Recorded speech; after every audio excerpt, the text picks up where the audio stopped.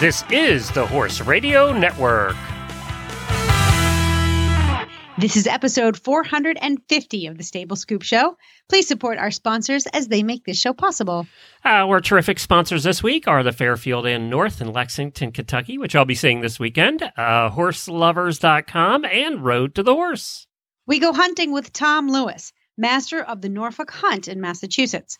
Horses in History brings us Wimpy P1, and Auditor Hillary reviews the None Finer grip reins. Listen in.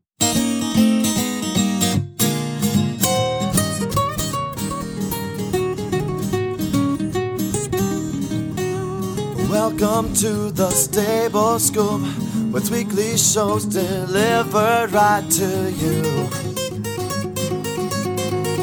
With Helena and Glenn the Geek, live from the stable, it's every week. They bring you the news through hail or high water, while using their tails as their own fly swatters. So sit on down and laugh till you poop, cause it's time again for Stable Scoop. Stable Scoop. Stable Scoop. Stable Scoop. This is Glenn the Geek. And this is Helena B. And you're listening to the Stable Scoop Radio Show on the Horse Radio Network. Well, Helena, immediately after we record this today, I am heading to Lexington, Kentucky, to the Kentucky Horse Park. On the road again. On the road again, yes. Back to the, it's never a sad day when you're going to the Kentucky Horse Park. I do have to say that. It's never a sad day. If you have to go for a long distance road trip, at least you're landing in Kentucky. That's right. True. And it's baby season. All the little babies are out there in Kentucky. So I get to see all the little babies. And heading off to the Road to the Horse, I wanted to mention, by the time you hear this, we'll be in the middle of our coverage at Road to the Horse. We are going to be on Horses in the Morning Live Friday and Saturday morning at 9 a.m. And then Sunday, we're covering the entire finals like we did. We're giving you a live play-by-play. The only free coverage of the finals at Road to the Horse is on Horses in the Morning from 11:30 to 3:30. My co-host this year is Tara Carter, whose husband competed at Road to the Horse, and who also was the pen wrangler for him, and she trains horses herself. They do ranch horses, so they know a little bit about quarter horses.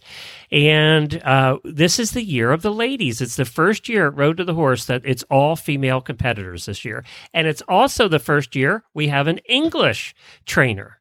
We have a show jumper out of New Zealand that's competing, and she trains English. It's the first year of that happening, too. So, very nice. Yeah, so I think it's going to be a different year. It's going to be, there are probably less well-known names than the Clinton Andersons and the Chris Coxes of the world who we're used to seeing. So it'll be interesting to see how they handle the horses, if it's any bit differently than the clinicians and trainers of years past. So now there has been one female winner of Road to the Horse, and that, of course, is Stacey Westfall, won the year she competed. And she'll be there this year. She's doing the announcing on the floor this year, so we'll get to hear her all weekend. Oh, cool. Yeah, she'd be good at that. Oh, yeah. Stacey's good at anything. Yeah, exactly. She's Exactly. one of those people. And when they do signings there, she has a line 200 long. More than anybody else. I've run into her at Equine Affair a few times, and it's just, you can't even get close to her. She's that exciting for people to meet. She is. And, and that nice, too. She's that nice. And she is that nice, by the way, behind the scenes. She's just that nice. So you get what you get with Stacey Westfall. Her husband's super nice. I got to spend some time with him last year at Road to the Horse. I do get to see some really cool people there. So that's kind of fun. Now, I do not wear my cowboy hat like I do at podcast conventions, because there I'm tagged as a faker immediately, because I got my sneakers on. So no cowboy boots. Yeah, and I don't have any big belt buckles. We have to get HRN belt buckles. What do you think? Yeah. Would that be cool? I'll wear belt buckles. Yeah. I could be a fake cowgirl. Yeah. I think we can fake it with HRN belt buckles. I have to look into getting those made. They're actually not that expensive. We'll definitely have to look at that. You know what? This will be good because, when I go out hunting, I can wear all my proper hunt attire. And then when I'm just hacking around town or going on trail rides, I can wear my smooth stride jeans with my cowboy boots and your big ass HRN belt buckle. And my hat. There you go. I need a sparkly top, though. I won't be showing, but I'll still wear the sparkly top. And I am such a lousy cowboy because I've tried on 100 pairs of cowboy boots, and I have never found anything remotely comfortable that I'd want to walk in all day. So I kind of fail there miserably. Well, there are some major boot manufacturers that now make boots for riding in that are equally as comfortable walking in. Well, I'm going to have to try one of those that actually look like a cowboy boot so I fit in here at Road to the Horse because I'm looking kind of like an outsider in my sneakers. So, all right. You have to wear your award-winning hat. Yes, exactly. So, I'll wear that. I'm sure they'll be impressed. So today, you're in heaven. We're going to be talking fox hunting a little later. We are. We're going to be talking with Tom Lewis, who's MFH of Norfolk Hunt, which I hope to be riding out with this year as soon as I get my trailer back how from the exciting shop. that we get to, and that was not planned. Denise scheduled this one, right? You didn't ask her to, so that's kind of cool. That was totally serendipitous. And he's a nice guy. I met him once before at a hunter pace, and he's definitely, he walks the walk. And to give people an idea where this hunt is, it is between Rhode Island and from the map, it just looked like it's between Rhode Island where you are and Boston. Like it's kind of just in the southwest of, it's southwest of Boston. It's pretty country there. That's very rolly hills and Dover, Massachusetts. It's nice. It's cool. Nice. How long a drive for that? An hour and a half for you? It'll be about, with a trailer, it'll be about an hour and a half. Well, that's not too bad. We've all driven further than that for horse shows. No, but I'm a novice trailer driver, so I'll be white knuckling. You'll get a lot of practice. I'll drag somebody. Throw you in the deep end of the pool. They actually do a couple of hunts right down here by me. There's two in particular. One's in Dartmouth, and the other's actually right on the Little Compton Westport border. So I'll at least be able to hunt at two meets that are nearby. Will you bring Brody for that? Absolutely. Okay. Yeah. He's ready to go hunting now. He's all no. I'm trying to get a couple of people together to do some group trail rides at around here. So he's been fine on hunter paces. He's okay with the average neighborhood dog running up under his feet. So I don't know how he'll do with the excitement or with riding in a group. He was a nose to tail trail horse at one point. So he's okay as a bumper, but things change when you put them in a group and the excitement level goes up. They tend to want a little more personal space until they become seasoned field hunters. So I don't know. I'll throw a red ribbon in his tail and cross my fingers. Well, as long as nobody comes up behind you, you'll be fine. Yeah. Maybe not a red ribbon. I'll put a green ribbon in his tail. We don't know he's a kicker. We know he's not. He's green, so we'll put a green ribbon in his tail. Yeah, that's fine. That'll work. And he won't be green for long. That's one thing about hunting. They either get it or they don't. He's pretty quickly. And, he has that old school quarter horse. I think he's going to be fine. Mentality. Yeah, he's really handy. He's awesome with his feet. And no horse wants to be left behind, so they go along. He goes along, right. Like Nigel, he'll be fine at hunting because he isn't getting left behind. He's not going to be back there by himself. So he'll be.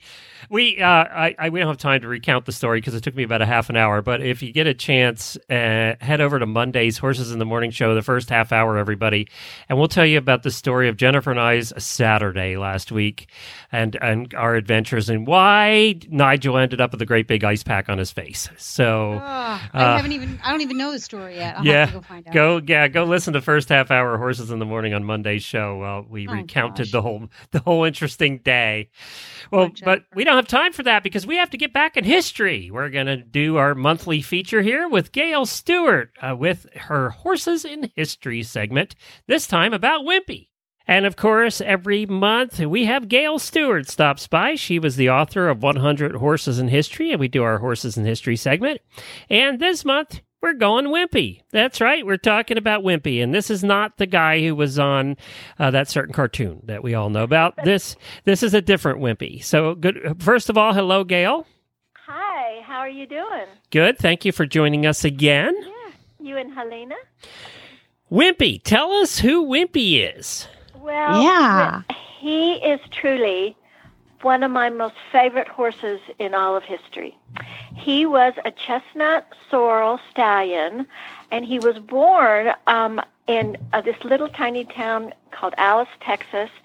And he got to the King Ranch, the storied King Ranch of Kingsville, Texas, and he became one of their cow horses, where he was just one of the herd. And in 1940, a bunch of really wealthy, influential ranchmen got together, and they founded the American Quarter Horse Association. And so they decided that they needed a horse to put. They wanted to figure out how to select the first horse to be registered in their registry book and in the stud book. And so they decided that the horse that won the Grand Champion Halter Stallion class at the 1941 Fort Worth Fat Stock Show would be named the very first entry in the stud book, and he would receive the numbers P1, which means permanent number 1. So Bob Kleberg Jr., who was, by then he was a member of the King family, he got with his the ranch veterinarian and the cow horse ranch foreman, and they, out of all their hundreds of horses, they selected this really pretty chestnut 3-year-old stallion. And he was almost 4 when there was the competition. The competition happened 76 years ago last week on March 13th, 1941. And so they trailered Wimpy up to the horse show, and he won the competition and was named Wimpy P1 after that. And you're right, the way he got his name was the ranch hands who fed him and took care of him, they compared his ravenous appetite to that of the character in the Popeye cartoons named J. Wellington Wimpy. I didn't know that.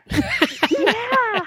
And so you just think this fabulous, wonderful stallion who was the grandson of Old Sorrel, who was King Ranch's foundation stallion, would go through life with a name like Wimpy. But he did, and he is famous because of that and other reasons. But anyway, so we could find no record of him ever being ridden. He was never shown again. He never was ridden in in performance classes. He just retired back to the ranch, and he lived there till he was 21, and he sired 174 registered quarter horses. Well, that's what he was doing. Wow. Living the life of Riley on the King Ranch, and he didn't have to do a whole lot. It's just show up for work once a day. Right. That's exactly right, and that's what he did. So then in when he was 21, he was born. As I said, in South Texas, and he was born in 1937. And then when he was 21, for some reason, the King Ranch didn't want to keep him, and they gave him back to the original breeder in Alice, Texas, and his name was George Clegg. And Mr. Clegg, his health began to fail, and then he sold him to Rex Cobble in Crockett, Texas, and Wimpy died in August of 1959. And it looks like a historical marker, like you see on the roadside markers, historical markers, but there is a sign there commemorating Wimpy at the arena in Crockett, Texas. But better than that is after he died, Bob Kleberg wanted to really memorialize him in a proper way, and so he took some photos, a bunch of photos of Wimpy, to a sculptor, and they did a life-size bronze of him, which now stands outside the AQHA International Headquarters in Amarillo, Texas, and it's really beautiful. He's a stocky little horse. He was only 15 hands, but he had a long-lasting, and even today, his horses are fabulous. His gat in halter classes and performance, reining, Western Pleasure, working cow horse. So that's kind of the story of Wimpy P1. Are there any photos of him floating around? Yes, there is matter of fact, in my book, I got the photo from the King Ranch, and they're a button-down operation. You have to explain to them what you want the photo for, and they approve everything. But that's a wonderful photograph of him. And then there is a famous painting of him by Orrin Mixer. I don't know if you ever heard of. He was like a painter of famous quarter horses in the 50s, I think, and 60s. And there's a famous painting of him. But there's also a photo in the Western Horseman book, Legends, Volume 1, taken of 3-year-old Wimpy right before he went into the arena for the competition. And, it's funny, today all these horses have polished hooves and fancy halters, and this was he just looked like a ranch horse. He was beautiful, but he just had a leather halter on and a little silver chain, and his hoofs were not polished or cleaned up.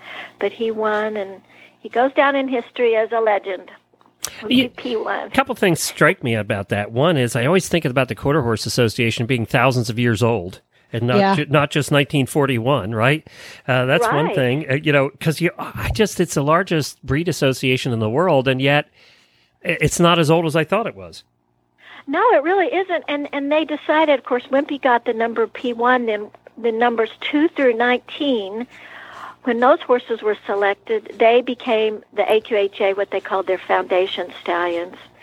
And that's kind of how they got started. But these were all pretty important men in the industry, and they did a good job setting it up. And if you've ever been to AQHA, they have, there's the American Quarter Horse Hall of Fame, and Wimpy was admitted, of course, into that in 1989.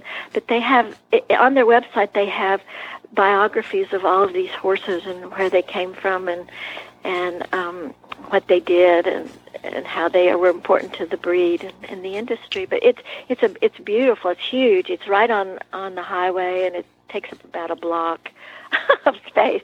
But but he is there and welcomes everybody to the building, to the association headquarters. Very interesting. And the King Ranch is still, I just was reading about this the other day, it's still 825,000 acres. It takes up 1,289 square miles. Yeah. And is that just in Texas? Yes.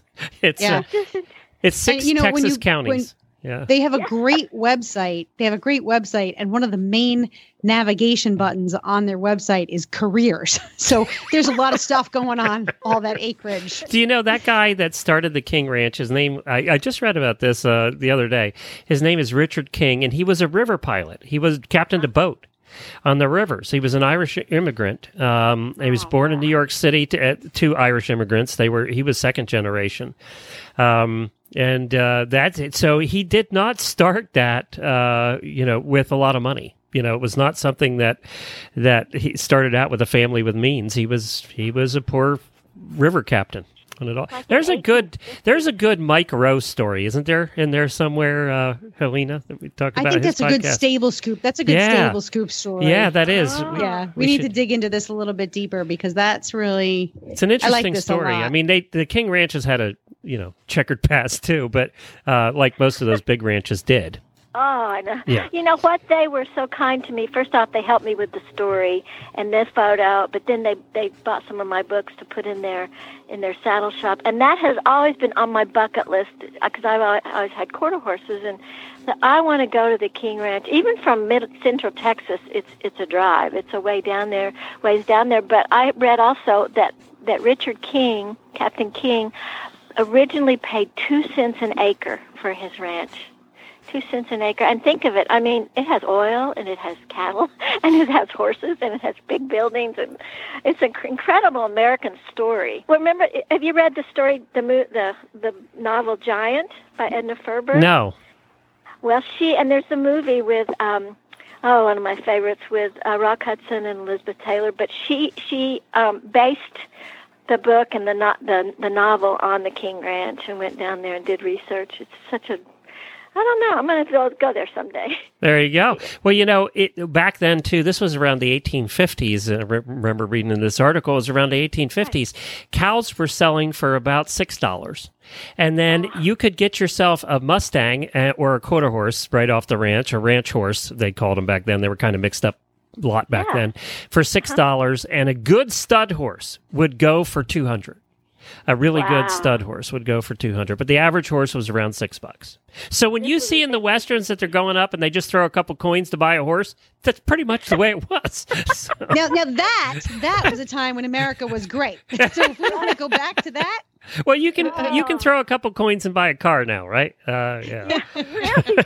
Well, it's amazing. I would love to know, and nobody seems to know how or why Wimpy came from, and what was his name then, who knows, but how he came from Alice, Texas to the ranch. I mean, there would be a story there. Did Mr. Clayburgh see him? Or, it's an interesting thing how these things happen. But he was so young. He was just before his 4th birthday when he won the competition. And that was all. Kind of like Secretariat. Secretariat, bless his heart, was retired at 3, and what else could they have done? So, but very interesting. Wimpy proved himself for a long time. That's right. 20 years. Well, you can find Gail's book. Just go to Amazon, search for Horses in History. 100 Horses in History is where you'll find it. And also your website? Yes, Gail at 100horsesinhistory.com. Very good. Thank you so much, Gail. We appreciate it. Oh, thank you. I love talking about Wimpy. Fairfield Inn & Suites North by Marriott Lexington is the ideal hotel for you, as they are the closest hotel to the Kentucky Horse Park. They have the most spacious guest rooms and suites in the area, and they're only 4 miles from downtown Lexington. Fairfield Inn & Suites North offers complimentary breakfast, free Wi-Fi throughout the hotel, free parking, a business center, an indoor swimming pool and jacuzzi, an outdoor patio with grill, laundry facilities, and much more. You get hungry, Cracker Barrel is located right next door, and there are 4 other dining options available within walking distance for breakfast, lunch, and dinner. Of course, Lexington is known for the Kentucky Horse Park, University of Kentucky, Keeneland, and the historical Kentucky Bourbon Trail. Enjoy a terrific hotel experience while you're touring Lexington. There's no denying that the Lexington North Fairfield Inn & Suites is the best value in town and will meet all your hospitality needs. Just Google Fairfield Inn North Lexington and make your reservations today.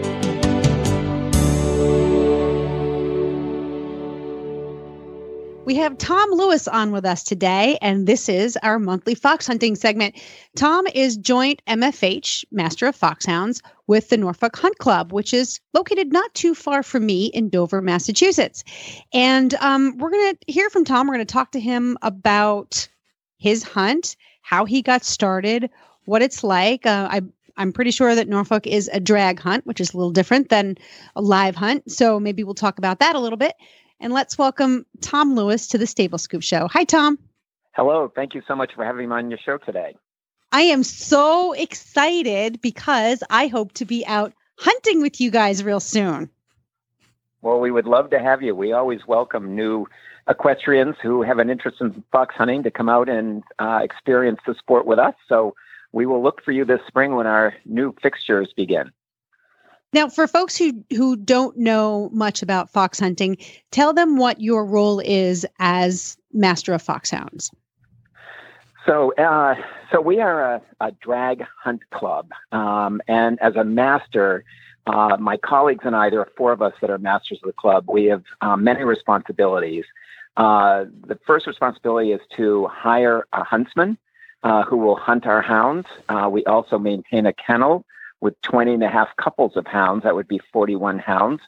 And then it is our responsibility to develop relationships with landowners that allow us to conduct fixtures. And a fixture is basically a route that we predetermine as part of a drag hunt to take our members and guests over the course of typically 2 or 2.5 hours. Our routes are typically 10 or so miles in length. The territory is varied. We do fields. We're in woods. Our obstacles are varied as well. We have a lot of fences and stone walls and ditches and drops. But the whole point of fox hunting, and certainly with the drag hunt as well, is laying a scent on a predetermined route, and then the field, the riders, get to watch the huntsman hunt the hounds as they try to find the scent, and we simulate what a real fox hunt would be if a hound had come across a live quarry. Quarry could be fox. I mean, in our case, in our area, it's typically fox, but it could be coyote. We've talked to some hunts in Florida that hunt wild boar. So quarry refers to the creature that we're following, that we're chasing down.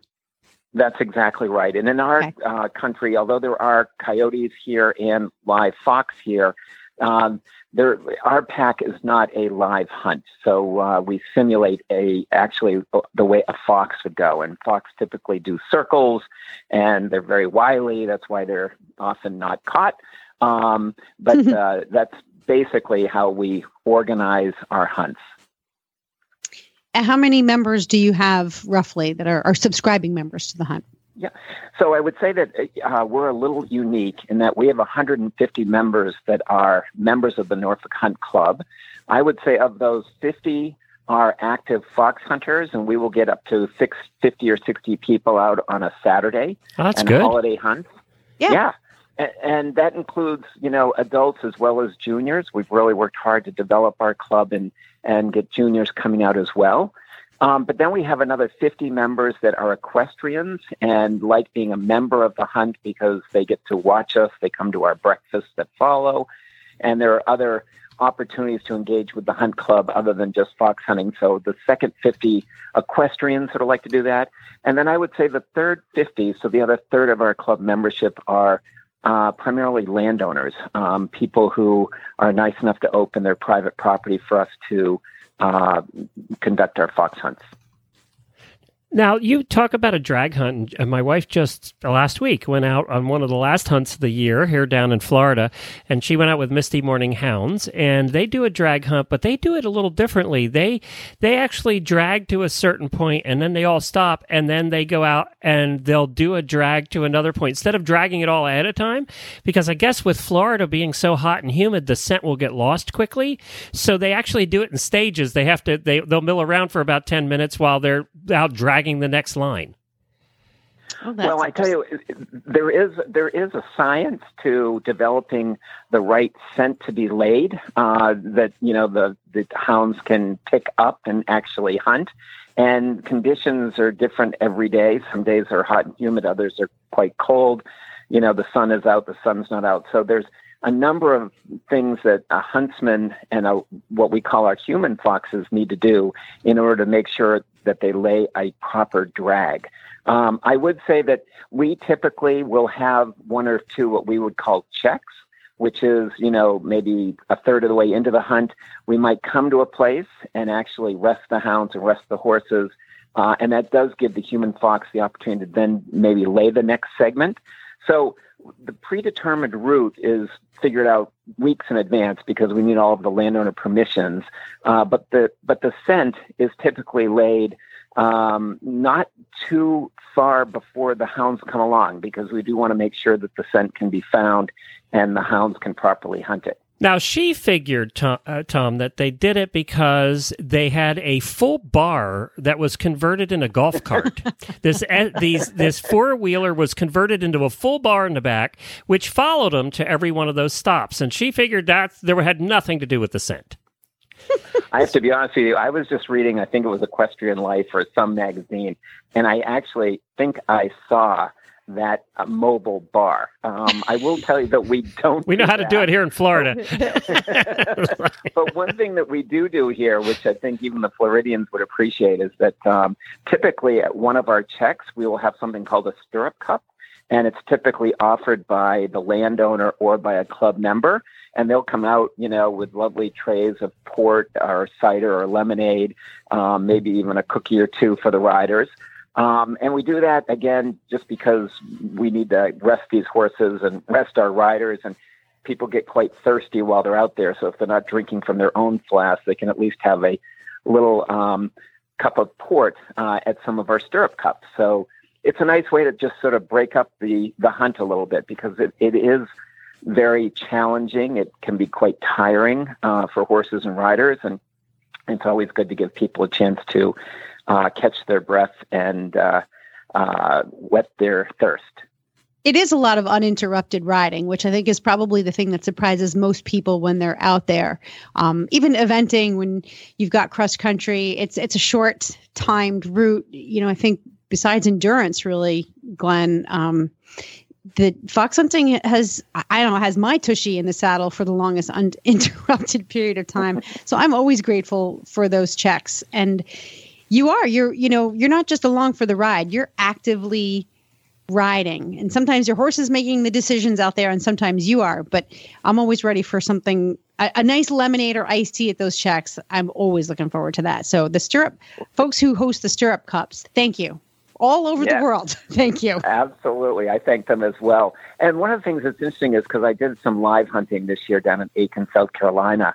And what I found with those is that, there was a lot of times when we were quite honestly standing around waiting for the hounds to sort of work the cover and see if they couldn't get a coyote or a fox running, which is very different than our drag hunt where we know we're going to have scent out there and we know the hounds are going to run. And no one in the field other than the landowners or the masters know where the human fox has gone. So there's still an element of excitement about, well, what am I going to come across? And which ditch are we going to end up doing? Or is there an in and out or, those sorts of things. So I would say that the pace of a drag hunt in many ways can be more consistently faster and longer than some drag hunting. Than live hunting, right? Yeah, my wife says that all the time. She said she'd rather do a drag hunt than a live hunt because a live hunt, you end up standing around a lot, just waiting. Right. And Right. That's so. How many fields are there in your hunt? So again, we're a little different than some clubs. So we actually offer what we call 4 flights. The first flight are what we call the jumpers, and those are people and horses that are expected to jump every obstacle that comes along. If your horse refuses, you have to go to the end of your flight and then try it again. But most of our obstacles do have a gap, and so the second flight comes along, which is called pick and choose. And those are people that can decide if they want to pick to jump something or if they're going to choose to go around it. But those both move at a very fast pace. The third flight is what's called the flats, and they move along with the first 2 flights just as quickly, but they don't jump any of our obstacles. Okay. And then the last flight is what we call our hilltoppers. These are people who are either riding a green horse or it's a rider who's new to fox hunting. We invite them to come in and join our hilltopping group. We have a field master for every flight. And so the field master for the hilltoppers has a really important role because this person does know the route in advance and they can get the hilltoppers to a good vantage point where they can watch the hounds hunt as well as watch, the field do its jumping and whatnot. So they'll typically do a shorter route and it's more about being able to watch the hounds and watch the riders. And it's a great way to sort of break into the sport of fox hunting by joining the hilltopping group. It is. And the hilltopping field master essentially is like a babysitter, and you will love your babysitter because it can be overwhelming if you just kind of jump in without having a taste of, because even from hunt to hunt could be very different, whether it's terrain or style or how many flights you have. I love the hilltopping field because it gives me a sense of confidence because you get to know the terrain. For example, my horse and I will be coming out with Norfolk soon. I don't really know your routes. I'll be very happy to ride comfortably in the hilltopping field, knowing that there's someone there that I can reach out to or follow behind as we kind of get our feet wet with this group. So if you're new to this, you haven't done it before, you're thinking about it, when you call the hunt secretary, ask them specifically about hilltopping. That's the place you want to start out. But I also love the fact that you have the third flight, which allows you to ride faster, but you don't necessarily have to dig into jumping these obstacles. I mean, what a flexible group that you have. I love that. It's so welcoming. Well, we do that. It is. It's welcoming. It's also a way for us to build our fields and build participation. But the flats people go into that field knowing that they are not to jump any jump, because if they were to jump a jump when the rest of the flats weren't expecting it, you could have all sorts of chaos in the field. Yeah. So, I sort of recommend to someone, if they really think that they maybe even want to pop one or two jumps, then they ought to go in the back end of the pick and choose group where, you can jump one or two and then go around the rest of them. So it's a way, quite honestly, to develop our field of riders to eventually have the confidence first to ride quickly, then to do some jumps. And then when they're doing pick and choose and they're finding, geez, I'm doing all of them, then they realize, well, heck, I should be riding up in first flight. And so that is the progression that people go through. One of the things I wanted to talk to you about, too, was a while back in November 11th, episode 430, if somebody wants to go back and take a listen to it, we had the folks on from Cooper's Hill, which was in Ireland, about fox hunting in Ireland. And I heard you took a group over there and did that particular hunt. We did. So I should just tell you quickly that I came to fox hunting by taking my son out to a dude ranch for a couple of years for just a week's vacation. Enjoyed it so much, I decided to learn how to ride English back in Boston rather than Western, which is what you do out in Montana. And the person that was giving me lessons is a woman whose family, she is Irish, her family is from Ireland, live in Cricora, which is very near Adair. And after a year of lessons, this woman said, why don't you come out and come to Ireland with my family and fox hunt there? So I had actually never done fox hunting in this country, but it started my fox hunting in Ireland. You started in Ireland? And, oh, my God. And you lived. If I had known then what I know now, I would never have done that because it was quite a wild experience. But I must say I enjoyed it, and I did it for 4 or 5 years every February for a week. And then I thought, I'm enjoying this riding and fox hunting so much, I should do it in this country, which is how I ended up buying a horse and joining Norfolk. But I hadn't been to Ireland for 7 or 8 years, and February we don't have a hunt season because of the snow here in Boston. So we put it out to all of our members, and we had actually 18 people that opted to come over and do a week of fox hunting in Ireland. 14 of the 18 were our active fox hunters with us. And we engaged James Tonnery from Cooper's Hill Livery.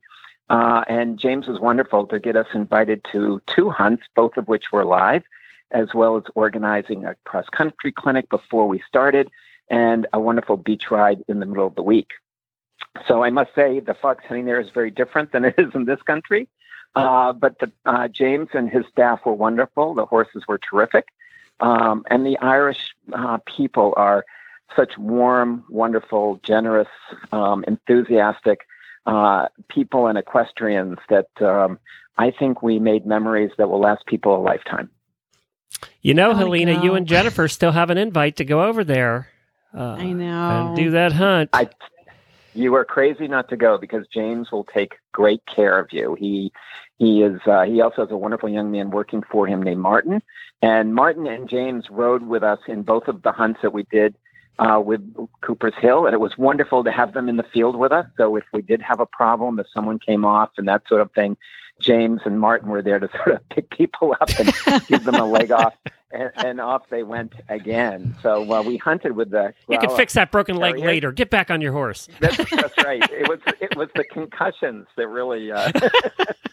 But we hunted with the Galway Blazers as well as the Gralla Harriers up in County Galway, and it was extraordinary up there with stone walls, and then we hunted with the Limerick Harriers down near Adair, and that country is very different. It's a lot of ditches and what they call double banks and things. And but we all had a marvelous time. We all survived. Everybody came back in one piece, and we just I can't say enough wonderful things about James and his business and his staff and horses. They were really, all of it was wonderful. Well, there we go. Our next vacation, Helena. There we go. Yeah. You guys can go out fox hunting, and I'm sure Buck and I can find some pubs nearby. We'll be fine. Yeah. Well, I have to tell you, you start and finish at a pub, so you'd be very... Oh, perfect. We'll just meet you there. Right. We don't even have to leave. I might even learn to like soccer while we're sitting there. Who knows? Well, so here's something I have a personal interest in this question, and maybe we can wrap with this, Glenn. Yep. So I live in the perfect hunt country down here in Rhode Island without a hunt. We have lots of open space, although much of it does belong to private landowners. And I know that you guys recently you developed a new fixture somewhere down here. I want to develop another fixture down here, and I want to start talking to landowners and, get another route lined up. Is that something that you do? Do you actively kind of look for new space and landowners? Absolutely. And that is the role of the masters, is to always develop new territory. In the 3 or 4 years that I've been a master, we've opened 2 wonderful fixtures. One is one that starts in Little Compton and you're right, starts in Westport and goes into Little Compton, Rhode Island. And we have now registered that property. And so that is Norfolk Hunt territory. And we started a second one just outside of Worcester, Mass, in a town called Sutton. So the only thing that what has to happen is that the whole country is divided up amongst all the different hunt clubs. So if Tan Heath, which is the hunt that typically is hunted in Rhode Island, and now they're hunting in eastern Connecticut, if they haven't hunted that property for a couple of years, if the landowners invite Norfolk to come down and hunt their property, we can do that. And after 2 years, we can actually register that property to be part of our Norfolk territory. And then that would become a permanent fixture that we would offer our members and guests on an annual basis. I didn't know it was territorial like that, Tom. There's nobody here. There's no hunt. There's nobody here. Just us landowners waiting for some horses. Well, I will tell you something. You know how to reach me because you have my cell phone number, and I would be very interested in coming down and walking the property with you, meeting the landowners, trying to develop a relationship. And I promise you that we will find time in our fixture calendars to try to organize a hunt down there. People love it. Our members and guests love it when we're opening new country, because for them it's all about the scenery, and it's about the jumps, and it's about the process of watching the hounds hunt. So I am very anxious to do more in Rhode Island, and would welcome the opportunity to work with you on that down the line. There you go. Awesome. Sold. Great.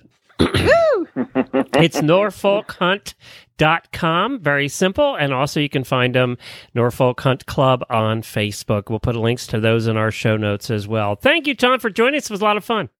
Thanks, Tom. It was. I enjoyed it as well. Thanks so much for giving me the opportunity, and we'll look forward to being in touch soon. Road to the Horse is right around the corner, and the Horse Radio Network is proud to once again be the premier radio network covering the event with Horseware as our title sponsor. On March 23rd to March 26th, 4 of the finest female trainers in the world will gather in the world's leading colt starting competition. With the help of my amazing, knowledgeable co-host Tara Carter, we will bring you all the action from ringside at the Kentucky Horse Park. Listen live or recorded to Horses in the Morning on Friday the 23rd and Saturday the 24th at 9 a.m. And then, for the second time, we will be bringing you the only free coverage of the finals on Sunday the 25th from 11 a.m. to 3 p.m. The best way to listen is on the Horse Radio Network app. Just go to iOS or Android app stores and search Horse Radio Network, or visit horseradionetwork.com. Thanks to all our terrific sponsors for making this happen: Horseware, Cashel Products, Cavallo Boots, Horse Lovers, and Enjoy Yums. Visit roadtothehorse.com to learn more.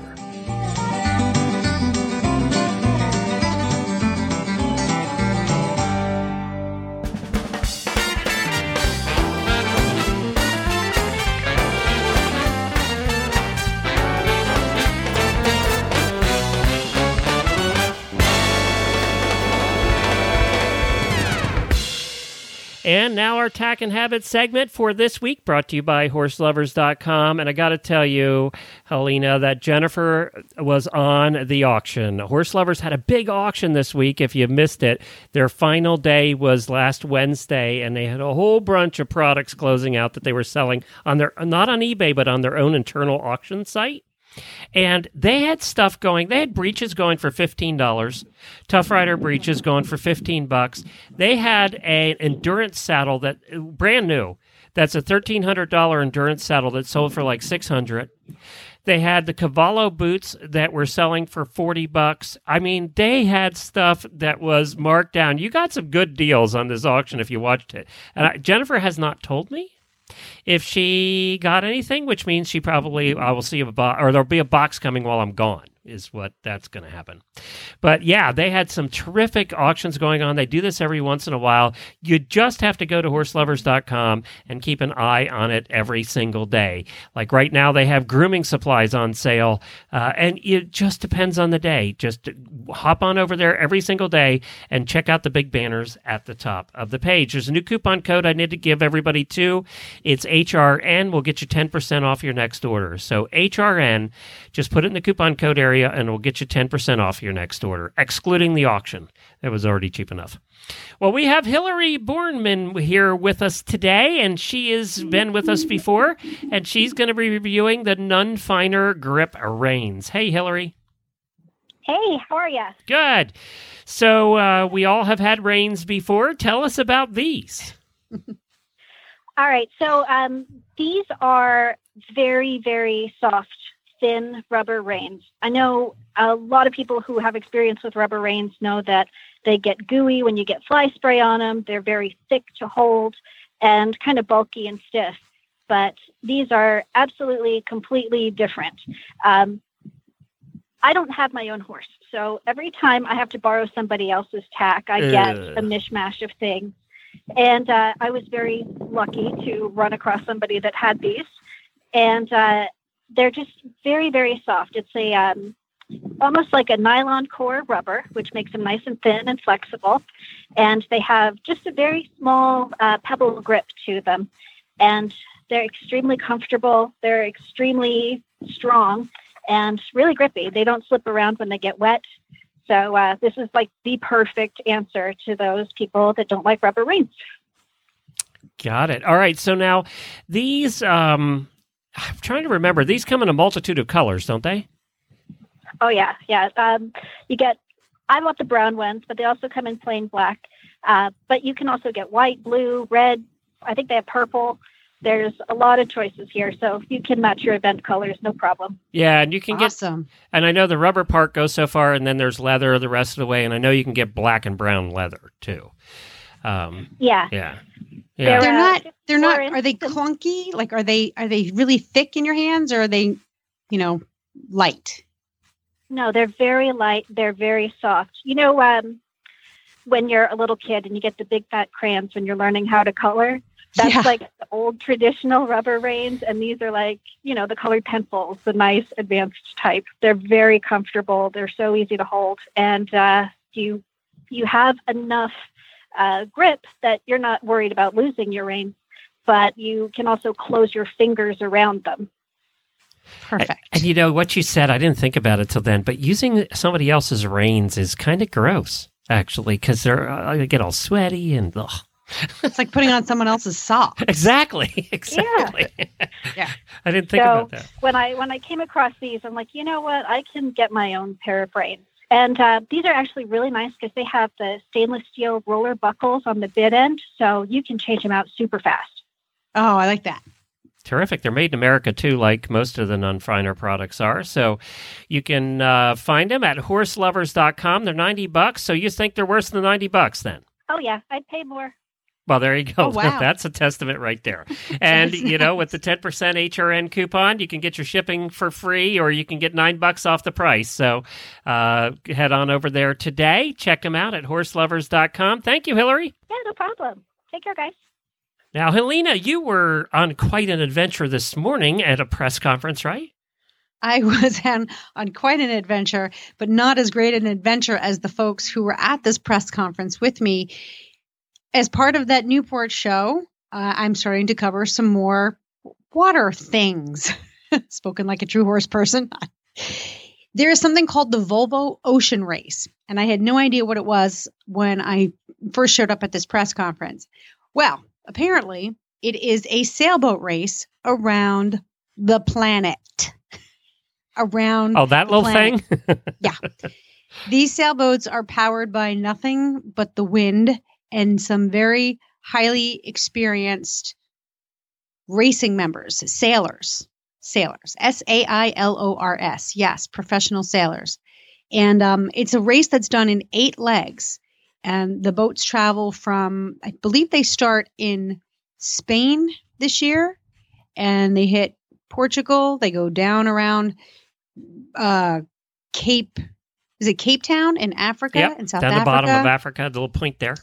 Yep. They go around Australia. They hit Hong Kong. Then they loop around the globe, and they come around South America, which I believe is Cape Horn. And then they come up the eastern portion of the Atlantic Sea. They hit Newport, and then from Newport, they do a transatlantic sail back to Denmark, which is where they finish the race. So it takes almost a year for this entire race to take place. And they do get to stop off in 10 or 12 cities around the globe, have their boats checked, have their sanity checked, and really get people juiced up about this. So Newport is the only place in North America where these racing sailboats will stop. So for 2 weeks next year, all of Newport is going to be taken over by people who are following this race. I didn't know how exciting it was going to be, but as a non-boat person, I'm pretty stoked. I can imagine how many people are on each boat? Is there a limit, or? It's about 10 people. And do they have to start with? Do all 10 have to end with the race? And does it have to be the same boat? In other words, if you break your boat, it is the same boat. Yep, it is the same boat, and the boats are sponsored. They have corporate sponsors. This is the first year where all the boats have to be manufactured identically. So you used to be able to sort of have your own variation of this particular racing boat, but really now, and the race happens every 3 years. So, we have the World Equestrian Games or the Pan Am Games in horses. This is the equivalent. And so the boats are all manufactured in Denmark, super high tech racing sailboats, and they're about 70 feet long. So I assume they must have a galley and bedrooms and all that stuff, place to sleep. Yes. Yeah. Yep. There's living quarters in the hull, but because it's a race, nobody really gets to rest. So each sailor, we're not anchoring at night, are we? No, there is no resting. It's really quite amazing. It's quite amazing. To me, it sounds absolutely terrifying, by the way. I couldn't get out of the harbor in Antigua without puking my brains out. Okay. Yeah, this would be good. Yeah, no. 1 year of puking your brains out. Well, I had a conversation with my new co-host of, we're going to be starting a boating show over on the Sparkling Boom Network. And so my new co-host he was an officer on a naval warship in San Diego. So he was career Navy. And he was telling me about being on this huge warship that was the Indian Ocean at some point, or somewhere in the Southern Seas. And now apparently the Southern Seas are akin to the Mongolian desert. Someplace you find yourself, you really don't want to be, but you got to make it from one end to the other and hope that you make it alive. That's where they did the anti-whale hunting show that we watched all those years, whose name totally has slipped my mind. The ones who were trying to stop whaling, that's in the Southern Seas. And it was always rough, and there was always storms, and the waves are always about 50 feet high. Yeah. Yeah. That's like the cross-country phase of eventing. Okay, right? So that's where the real juice happens in the Southern Seas.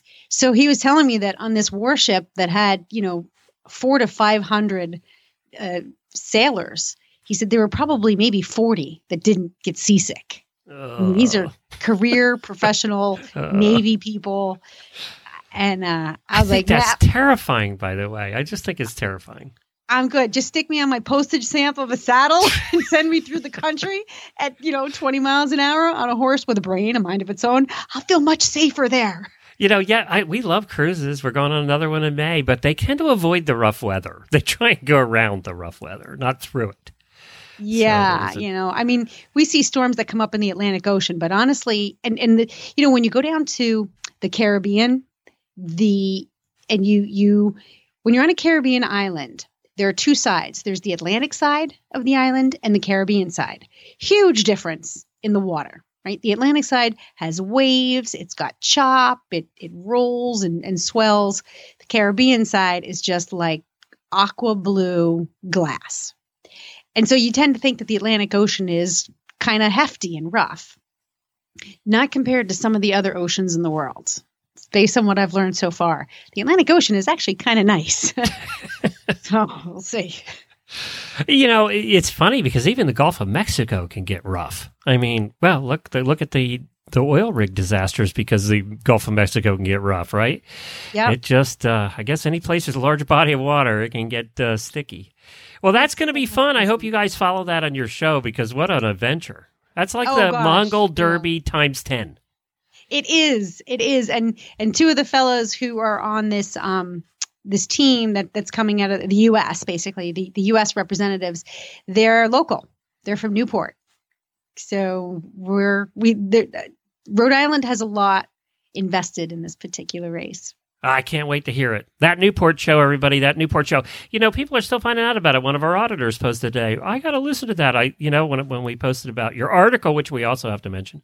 But she posted there today that I used to live in Newport, and, she hadn't heard about it yet. So we're still getting the word out about that Newport show. I love it. I love when my Stable Scoop and HRN fans pop over to that Newport show I have had so many wonderful, warm, and lovely messages from my HRN family that have come over to the Newport show side and listened to Buck and I talk about relationships and fine dining. It really is like family coming over. And you had a little article written about you. You're a celebrity now. Do I get to wear a hat? You get to wear. Oh yeah, yeah. You need one. You need her. You need one made that says "I am a celeb." Well, the cover of the news of the paper actually says "Off to the races." Horses, something like the equestrian podcasting queen. So I want a tiara, baby, and a scepter. I'm like, I am a podcasting queen. Okay. Take it. Well, you could be a dressage queen or a podcasting queen. You get your choice. I think I'm more of a podcasting queen. So tell everybody what that was. So the edgy local newspaper called the Newport Mercury decided to send a reporter out to my house and do an article. It's like a Q&A, an interview with me. And then, of course, we talked for, almost an hour and 15 minutes. And I had no idea what part of the conversation she was going to use for the interview, so. Because I thought it was going to be about that Newport show. So did I, because it's the Newport Mercury. Well, turns out the girl is a horse person. And well, that was she rides for the Roger Williams equestrian team. And my name has been floating around because I've been doing some podcasting panels around town. And she was like, oh, you do. I had talked a lot about the Horse Radio Network at this one particular event. So she got wind of it and, she said, I want to come and interview you. She didn't say I wanted to interview you about Horse Radio Network. So I just assumed because this was a Newport newspaper, she wanted to talk about that Newport show. Well, she had me digging into my history, my corporate history. I was like, I don't know. I don't know. When did we start Horse Radio Network? Who was there? What shows? Like, I didn't even know. Well, she may have gotten a few of the numbers a little wrong, but they were for our benefit, so we'll take it.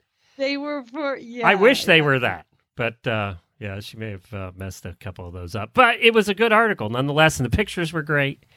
Hey, yeah. You looked happy with your horses. Oh, I'm always happy with those two goofballs. But it was a really good picture. It really was. She did a good job with that. She did. She captured the essence of how I feel when I'm with and they were such hams. I mean, that just and I didn't even need any treats. They totally know when there's a newcomer around. They're like, "Hi, who are you? Would you like to take my picture? This is my good side." It's ridiculous. I'm like, how do you guys know? If I was allowed to use that picture, I would use it today. But I don't. In the show notes, I'm not sure we have permission to use it. But it was it was a terrific picture. It really was. If you want to see it, just go over to Helena's Facebook page too. It's on there, and we can post that. We can post a link to that on Stable Scoop if we haven't already. Why don't you post a link to the article over there? I can do that. I can do that. Why don't it's we also do that? On that that Newport Show Facebook page, but I'll share it to Stable Scoop. Yeah, that way everybody can check it out. Yes. Good Terrific. Well, that was a lot of fun. You deserve it, by the way. You deserve all the accolades you're getting, and I think you're really hustling, and I think you're going to have a network as big as the Horse Radio Network here pretty soon. Well, I'm following in your footsteps. I mean, yeah, just don't do all the mistakes that I did along the way. Let's skip the mistakes and do all the good parts. I'm hoping the time frame will be a little bit shorter. And 9 years. Will be fewer. Well, you already have more listeners in a year than we had. Really? Yeah. I think we had, at the end of the first year of Stable Scoop, we had like 120. 120 listeners? Yeah. Yep. Okay. I don't know how many we have. I mean, we look to see what we You're do ahead of that. Episode. So, yeah. We have, well, it's funny, you say this all the time, is that when people find a podcast that they like, they do go back and listen to earlier episodes. Our earlier episodes are pretty much at the same download rate as our current episodes. So folks are going back into the archive and digging in. Well, like Mike Rowe, we found his about 3 months ago. And I love Mike Rowe. We went back to I've listened to every Mike Rowe. Now they're short, they're 10 minutes, but I've listened to every one. Yeah. And from the beginning, it's just and when you find one you like, you do that. Yep. I did something different for my road trip today. I posted in the Podfest Facebook page from Podfest this year. I posted that I want 10 new shows to try on my 12-hour drive to Lexington.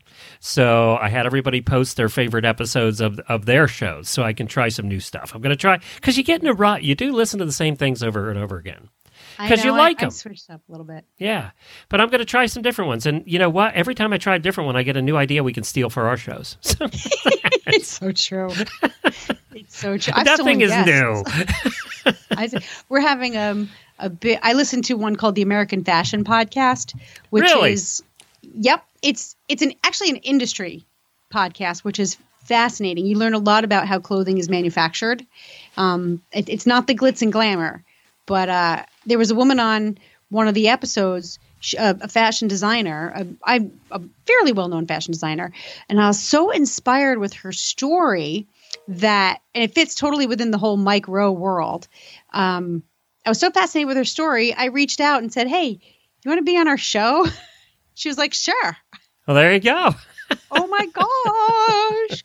Big name designer on that Newport show. I cannot wait. It's funny. They just opened up a sewing facility not too far from here, which is why we decided to have her on. Cool. It's funny because podcasters say, "Well, how do I get that guest?" Sometimes you just ask.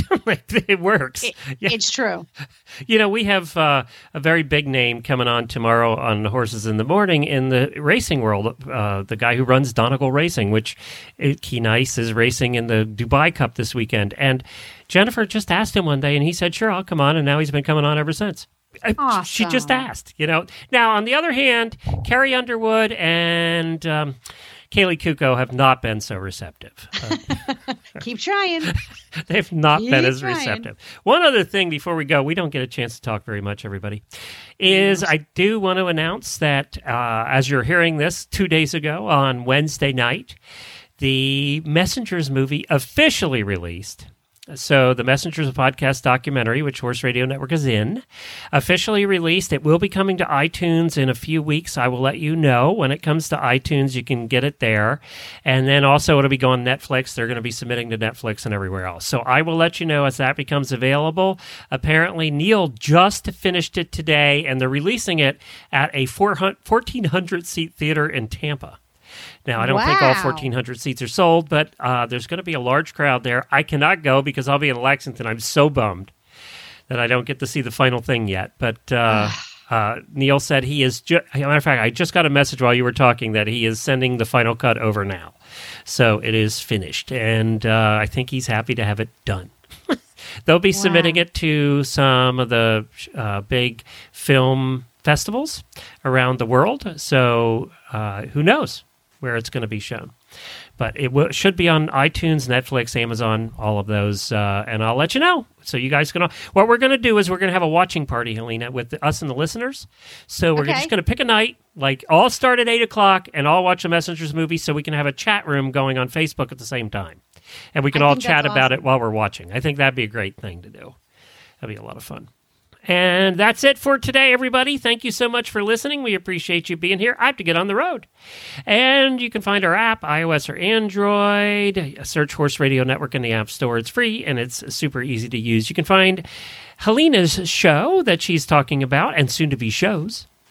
That NewportShow.com. Simple and easy. Be sure to follow us on Facebook. We have a Facebook page at Stable Scoop. Just search for Stable Scoop Radio Show. And even better, become an auditor. We have had more auditors sign up in the last week. We set a record again.